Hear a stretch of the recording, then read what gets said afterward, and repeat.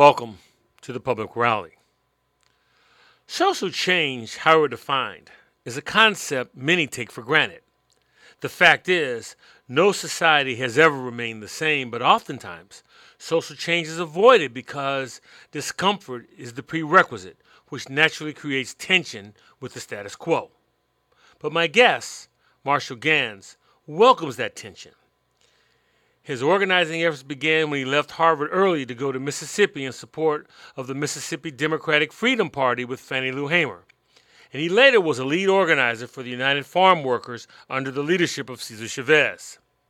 Ganz returned to Harvard to earn a PhD. He is currently a professor at Harvard's Kennedy School of Government, an author and founder of Leading Change Network. He may be what the prophet Zechariah had in mind when he talked about prisoners of hope. Marshall Ganz, welcome to the public rally. Thank you. Happy to be here. Okay. Let's begin by you offering a distillation. What is social change? Oh boy! Now there's one of those questions that could be the subject for a 2-semester course. I think. I think it depends. I mean, obviously, and I think we tend to use it in a positive way. Like we tend to imply positive social change, but social change can be just the opposite. It can be negative, and so I think it's important that we get a little more specific about what we mean by social change. Okay. I mean, we can talk about changing understanding of public morality, of values. We can talk about changing an economic set of economic arrangements. We can talk about political arrangements. So let's talk about the political context, if you would, sir. Well, I mean, in political context, it's in some ways it's difficult to disconnect the political from the other two. Okay. Because in a certain sense, politics really can be or ought to be a domain of public morality, and politics in a democracy is one of the main ways in which we have expected we could manage the concentrations of private wealth that come out of the economic sector. So there's a kind of interaction there. Mm-hmm. From a democratic perspective, positive social change in a political context would mean those things that can enhance the power of equal voice in making public decisions, public choices. But equal voice, not just as a bunch of individuals like buying soup or something, public voice engaged in a collective process of learning, of empathy building, and of responsibility. So it's public voice rooted in the value of each person's voice, but mediated through a process of learning and engagement with others so that you get to some understanding of common interest. And I think the closer we get to that, the more positive the social change with respect to politics. And I was just going to say, we seem to be going backwards.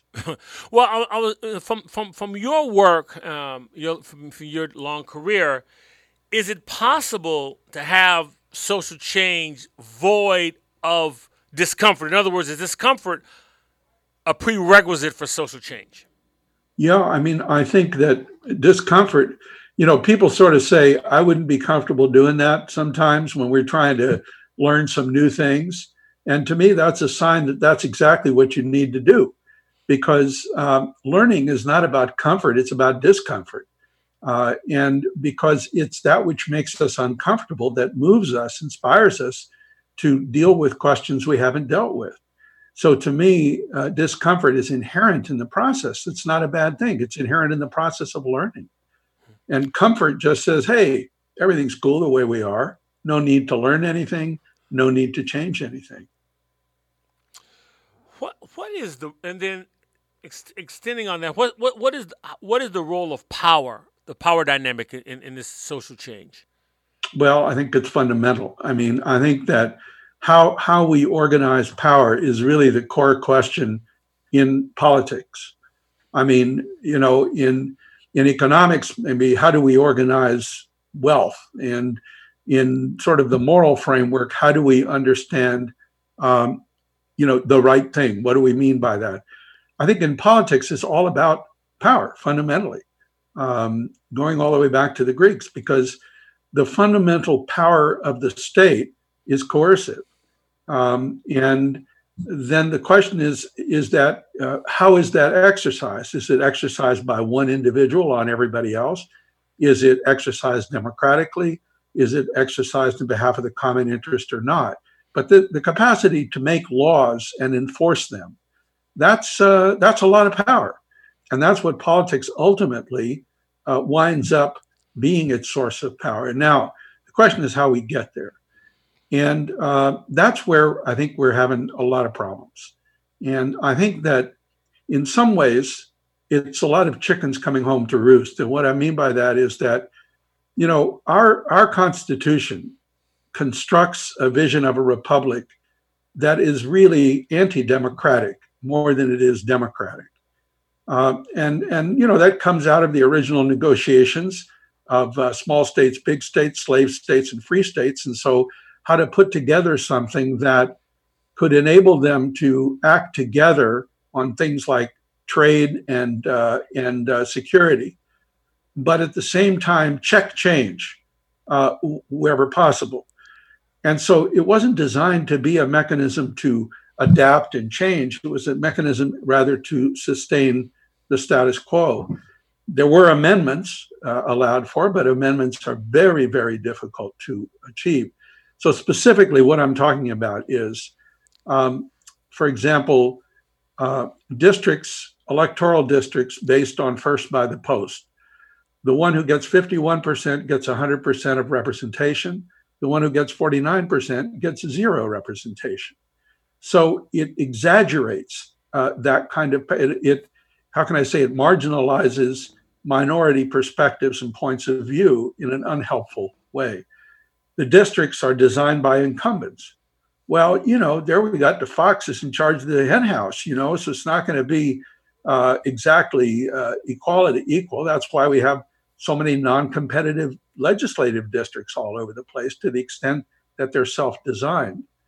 And of course, the fiction of the allocation of congressional seats to states goes back to the 3/5 rule, where white electors were given credit for 3/5 of the number of slaves they had and voted on their behalf. So there was an inherent inequality built into the system from the very beginning. Then you take the Senate. Now, the Senate, we're having a situation where 50% of the Senate represents 18% of the people. That means that the vast majority of the people are disenfranchised through the Senate. Rhode Island's got 2 votes. California's got 2 votes. Geez, now what's that? And we've given it a huge amount of power, which is what we're seeing. And then you have a presidency that is it's fundamentally imperial, and we're seeing how that works too. There's so much power concentrated in a single individual in a single position, including over the sources of coercion. The national security. Most countries that have adopted the presidential system have had a lot of problems with it. Parliamentary systems tend to work much better because they're more collective and they're more representative. I mean, if you imagine Donald Trump in question period like they have in England or in Canada, that's kind of an interesting thing to think about. There's more accountability. And then, of course, the courts. I mean, we have this idea that the courts are going to save us. It seems like the Warren Court was really a big exception historically, that historically the Supreme Court has operated more to protect property than people. And I think we're getting back to that. Now, I'm going through this not to say gloom and doom, but to say, unless we recognize the barriers we're up against to try to make this, to try to realize the democracy that hasn't yet happened, then we're never going to get there. So I think we have to have a clear view of what the challenges are, what we have to overcome to, as Langston Hughes talked about, make America the America it must be, that it ought to be, that it needs to be. Right. And then America was never America to me. That's right. No, That poem right after Trump was elected. I mean, boy, did it say a lot. Yeah, I was reading that poem a lot. That was written 1935, I think, or Yeah, 30. I think you're right. 33, 35, somewhere around there. Now, I want to talk a little bit about you specifically in your background. When you were a young man, you grew up in Bakersfield. Is that correct? Well, I was actually born in Michigan. We lived in Germany for 3 years after the Second World War, and then in D.C., and then moved to Bakersfield when I was 8. Okay. Yeah. And so, and then from there you go to Harvard. I'm assuming there wasn't a large Bakersfield contingent that made it to Harvard Yard that year. Maybe Yeah, not much, not too much, and boy, was it a shock. I mean, woo. But you leave Harvard early to go to Mississippi. Why? Yeah. Well, I think there's a lot of reasons there. My father was a rabbi, my mother was a teacher, and those years we lived in Germany, a lot of his work was with Holocaust survivors. And actually, my 5th birthday party was in a camp. It was what they call DP camps, displaced persons, and this was a children's camp. And at first, I thought that was kind of cool, children's camp for my birthday, until I came to realize why it was a children's camp. The parents were gone; they'd been killed, and so the Holocaust was, I was too young to grasp the whole horror, but it was a real thing. And my mother grew up in Virginia. Her parents came from the old country, and they had a small store outside the naval base in Norfolk. She grew up with a very strong sense of what was then called brotherhood, of racial and religious equality. And so my parents interpreted the Holocaust to me as not being simply about anti-Semitism, but about racism, and that racism kills. And of course, civil rights movement was challenging that. Now, I don't know, there may be some preacher's kids out there in the audience, I don't know. But as a rabbi's kid, you got to go to all the stuff. You're also supposed to be perfect, which is a different set of issues. But I loved the Passover Seders, which was the telling of the Exodus story with food, which was kind of cool.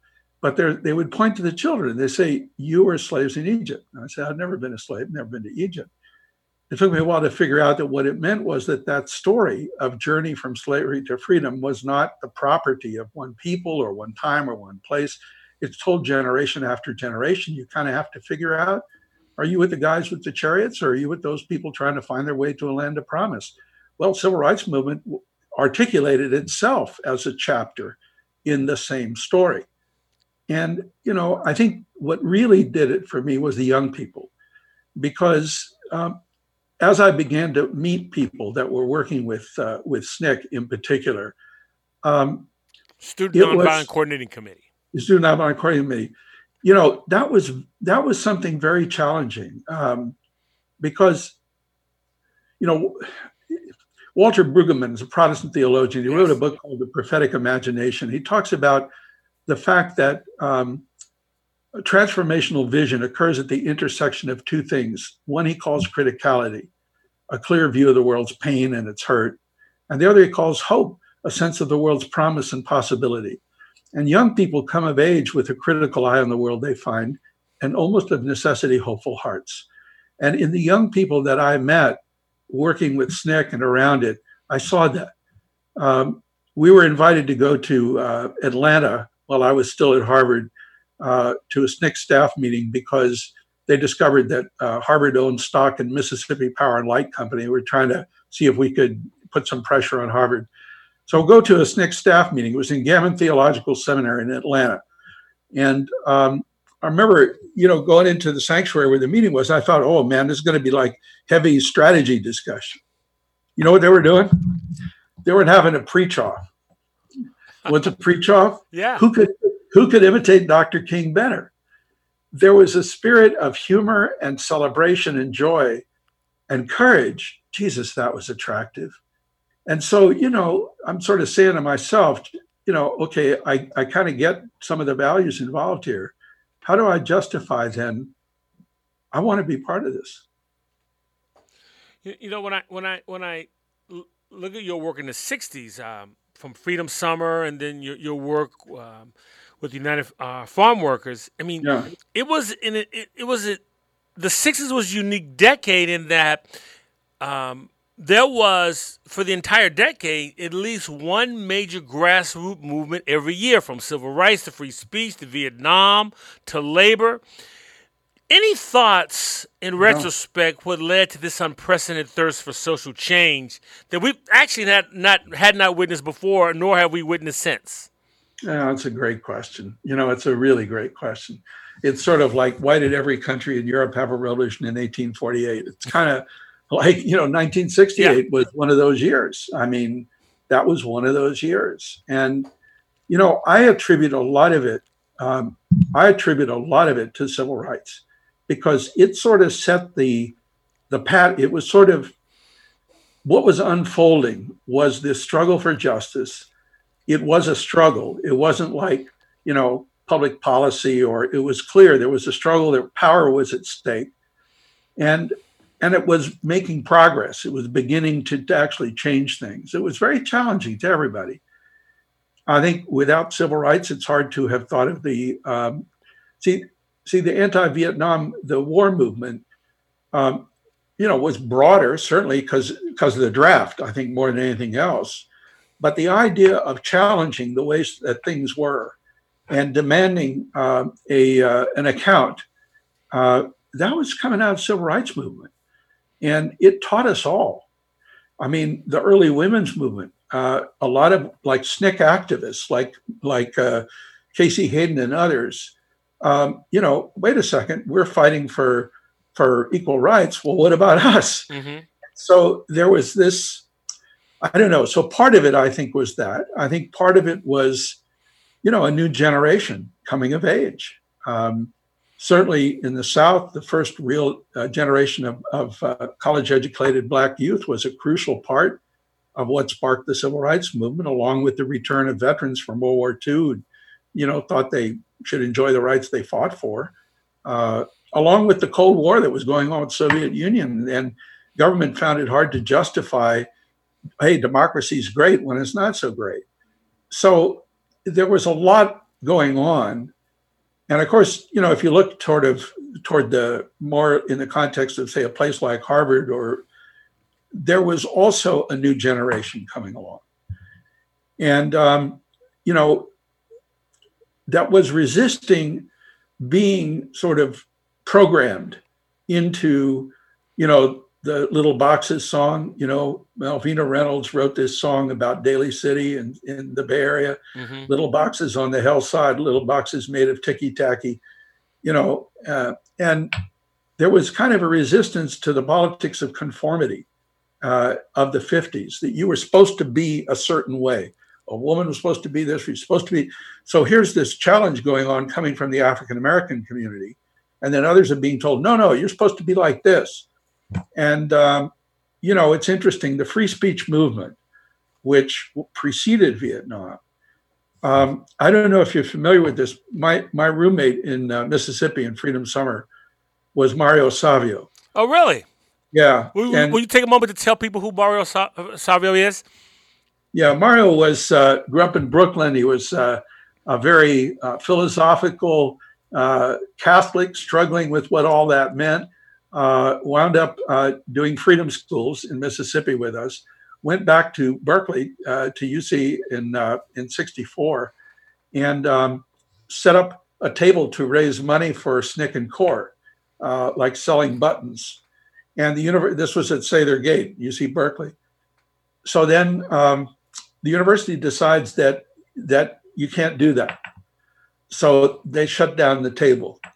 So then they start a protest. They say, wait, you can't shut down, And pretty soon, I mean, this little thing morphed into a really huge thing, which was a whole challenge to the university. You can't program us. You can't tell us what to be. We have rights. We got to decide too. And and the irony is that Mario suffered from a terrible stutter.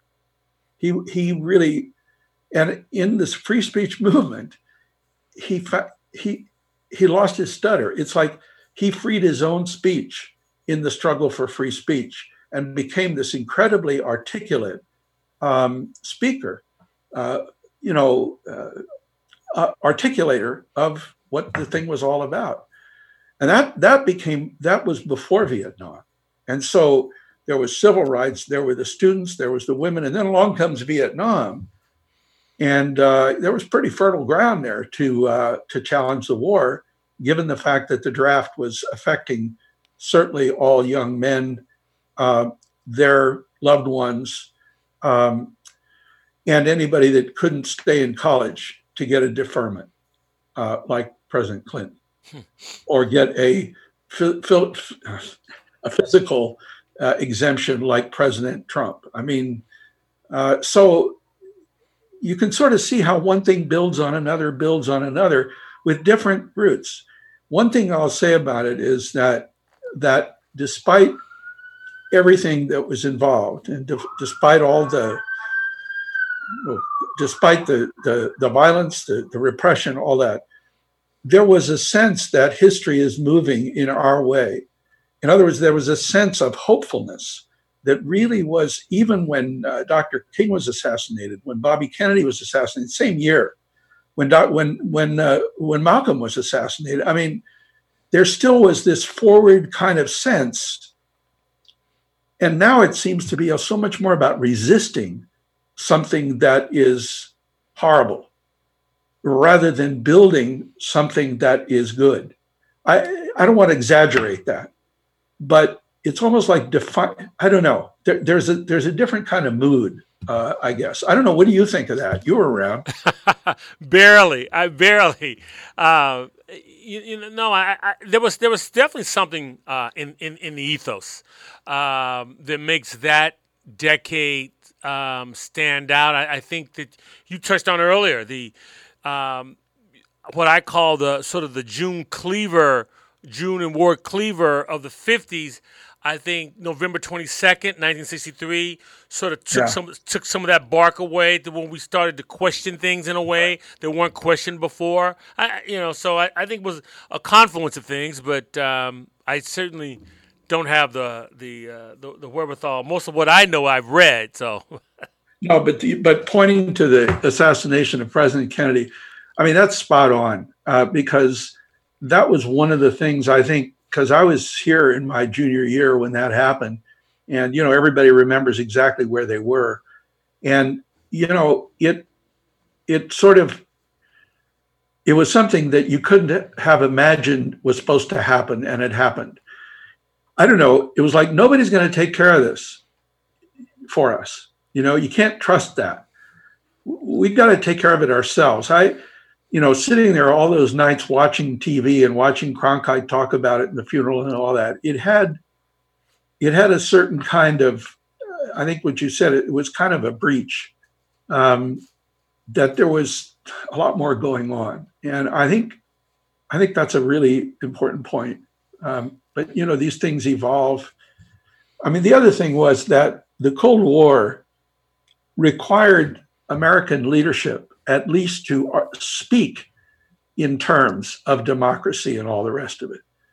And so it did offer a leverage you could use to say, hey, you're talking about this, but this is reality. So this is a contradiction.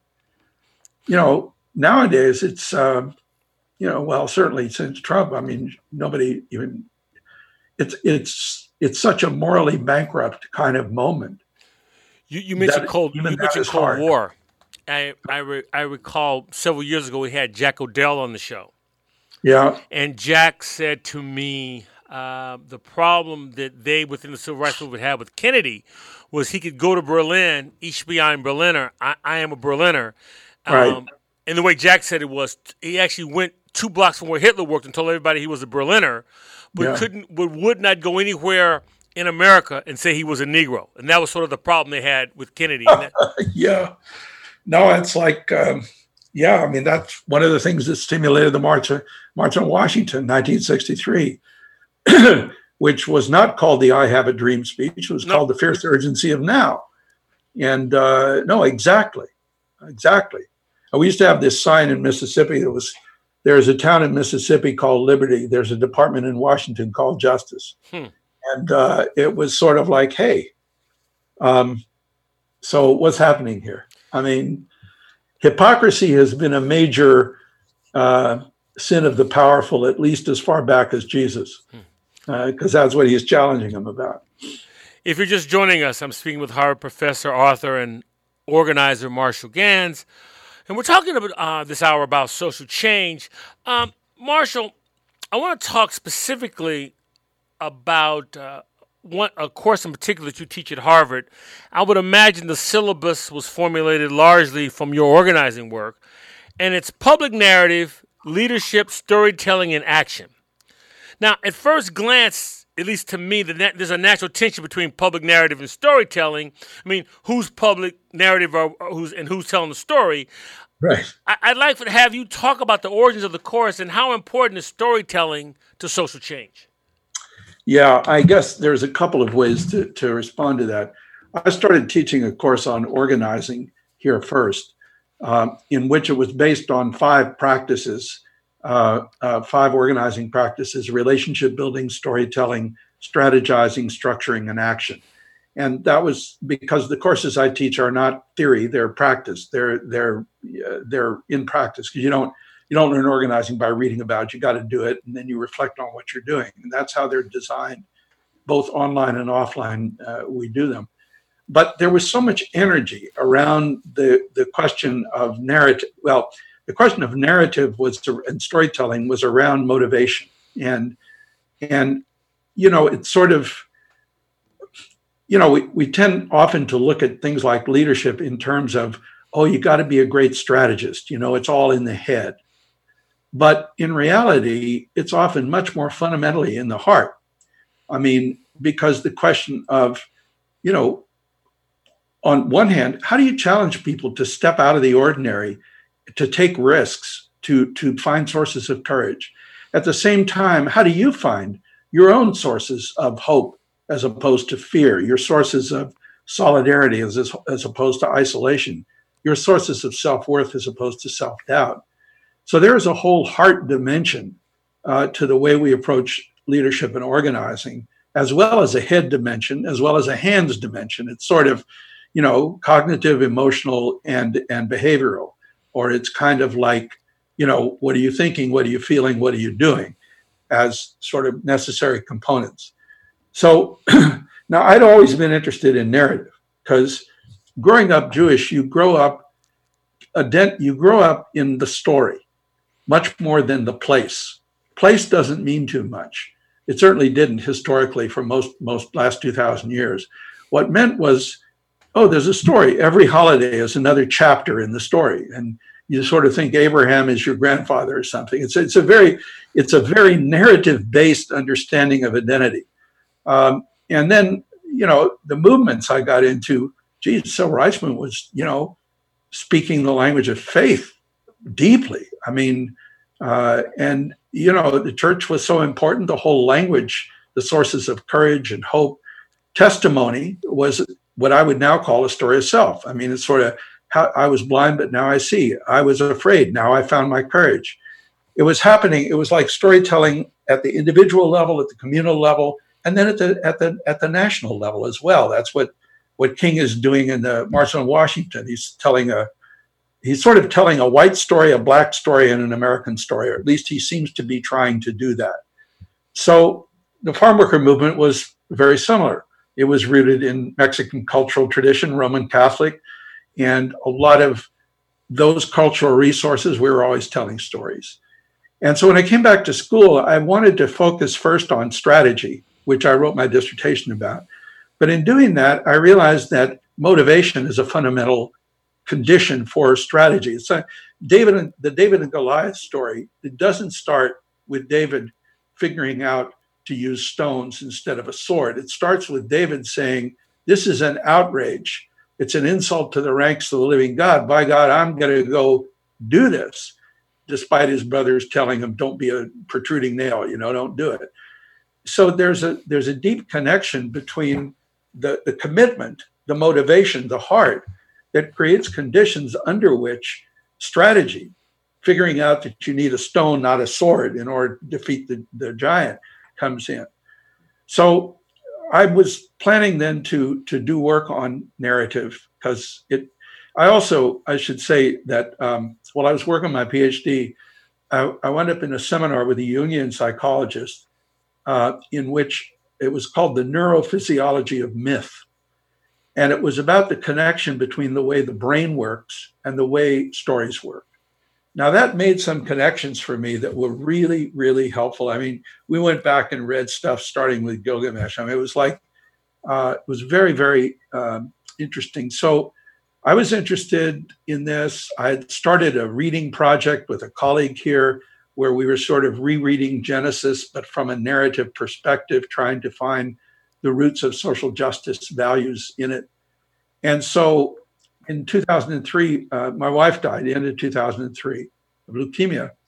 And so then I was off on leave, and I'd committed to teach a course on narrative when I came back. So it was good to have that. I mean, that break was very important because I was working on my own narrative, you know? Mm-hmm. And so then when I came back, I said, well, we'll try this. But the framing of it was always, this is storytelling as a leadership practice. And the understanding of leadership that it was rooted in was three questions posed by the first century Jerusalem scholar, Rabbi Hillel, who said, when someone asked him, what do I do with my life? He says, three questions to ask yourself. If I am not for myself, who will be for me? It's not a selfish question. It's meant to be self-regarding. There's a level of self-awareness required to lead, to be able to actually see others. But then the second question is, if I am for myself alone, what am I? Because to be a who, a human being, and not a thing, a what, is to recognize we exist in relationship with others in the world, and our capacity to realize our objectives is wrapped up with the capacity of others to realize theirs. And finally, he says, ask yourself, if not now, when? It's not about jumping into moving traffic. It's recognizing, it's a caution against what Jane Addams called the snare of preparation. Just another year of strategic planning. We'll have the perfect plan. We'll go implement it. The world will totally conform to our expectations, except it never happens. Or just another graduate degree is what you get here. I'll have all the answers. Well, that doesn't happen either. The point is that rarely can we learn to do well what we want to do until we actually begin to do it. And so getting into, so that understanding flows from action rather than preceding it. And if we can't find the courage to take the risks involved in action because the future is uncertain, then we're never going to lead or grow or learn. So for me, the interaction of the self with the other with action is sort of a fundamental way of framing this stuff. So in thinking about how to do this narrative work, and narrative is really fundamentally about, if you break down a story, at the core of a story is a plot, a character, and a moral. And what makes a story is like if I say, before we started this conversation, I was reading a book, and then I had something to eat, and then we started talking. That's not very interesting. But if I say, I almost didn't make it to this conversation on time because, I was at this other place and I had to get the car to come back and the car was gone. And then I was, holy cow, now it gets interesting. And it gets interesting because there's a breach in what's expected. And it's that moment that we begin to pay attention and we identify with the protagonist of the story. Because we can identify, we feel what's going on. We're not just understanding, as an intellectual proposition. We're feeling it because we feel some of the fear. We feel some of the challenge. And we also learn where the protagonist gets the emotional resources to deal with it. And that takes us to values, which are the emotional resources that are drawn on by the protagonists. And so we walk away with a moral that isn't so much haste makes waste. We've experienced a way in which haste made waste, or in which the opposite. So the moral is to the heart, not to the head. And so if you think of narrative as being essentially about the problem of agency, how do we confront threats and turn them into challenges? How do we, because the unexpected, that which we're not prepared for, which is a part of human life, how do we when those breaches happen, how do we resist the fear that they can inspire and move over to turning it into instead of a threat from which we run, into a challenge that we embrace?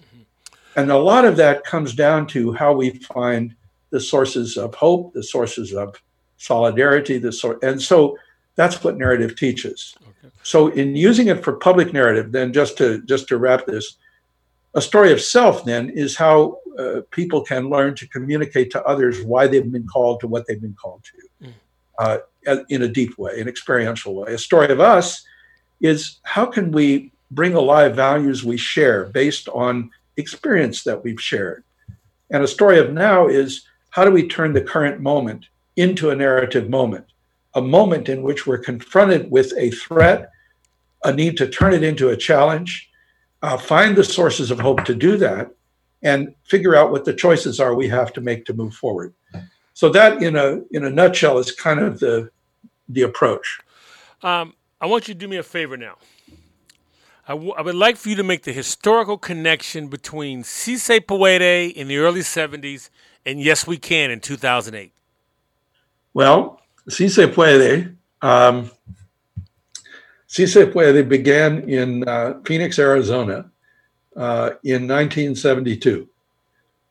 We were in Phoenix doing a campaign to protest the passage of a law that would have taken away the right to boycott to farm workers. Arizona had this awful governor, and they passed this law, or the deal was to pressure him to not sign the law. So Cesar had begun a fast in South Phoenix. That'd be Cesar Chavez. Yeah, Cesar Chavez had started a fast in the community center south of in South Phoenix.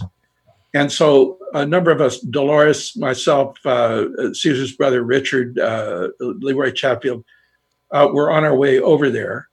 And we got to Phoenix and we were having a meeting the second night we were there. And I remember Dolores, we were talking about how do we organize the whole city? How do we organize the whole place to support this fast? And Dolores was saying, God, every place I go, it's no se puede, no se puede. We can't do it. It can't be done. It can't be done. And in the middle of that reflection was someone, I don't know who, says, no, but it's got to be si se puede. And so, si se puede. Yes, it can be done. Yes, we can. That sort of came out of it. So then in New Hampshire, in 2008, when Obama lost the primary, and he gave probably one of his best speeches, in the campaign, people had been talking. There was a Latino vote dimension to the campaign that I was involved with others. And we'd had 4 Latino Camp Obamas in different parts of the country. And so there was this Si Se Puede current. And it was like, well, wait, in English, that's yes, we can. Okay, yes, we can. So in cool ways, these kind of unpredictable, neat things happen. And that was a neat thing. Professor Marshall Ganz, I can't thank you enough for spending some time with me today on The Public Reality. The Public Reality welcomes your comments. You can contact me at byron@publicreality.org. That's Byron, BYRON, at publicreality.org. The archive broadcast can be found on iTunes as well as SoundCloud. Once again, I want to thank Elvin Jenkins and Michael Burns at WJAB in Huntsville, Alabama, for allowing us to broadcast The Public Reality at their studios. The Public Reality is produced at WSNC on the campus of Winston-Salem State University. For all of us at The Public Reality, I'm Byron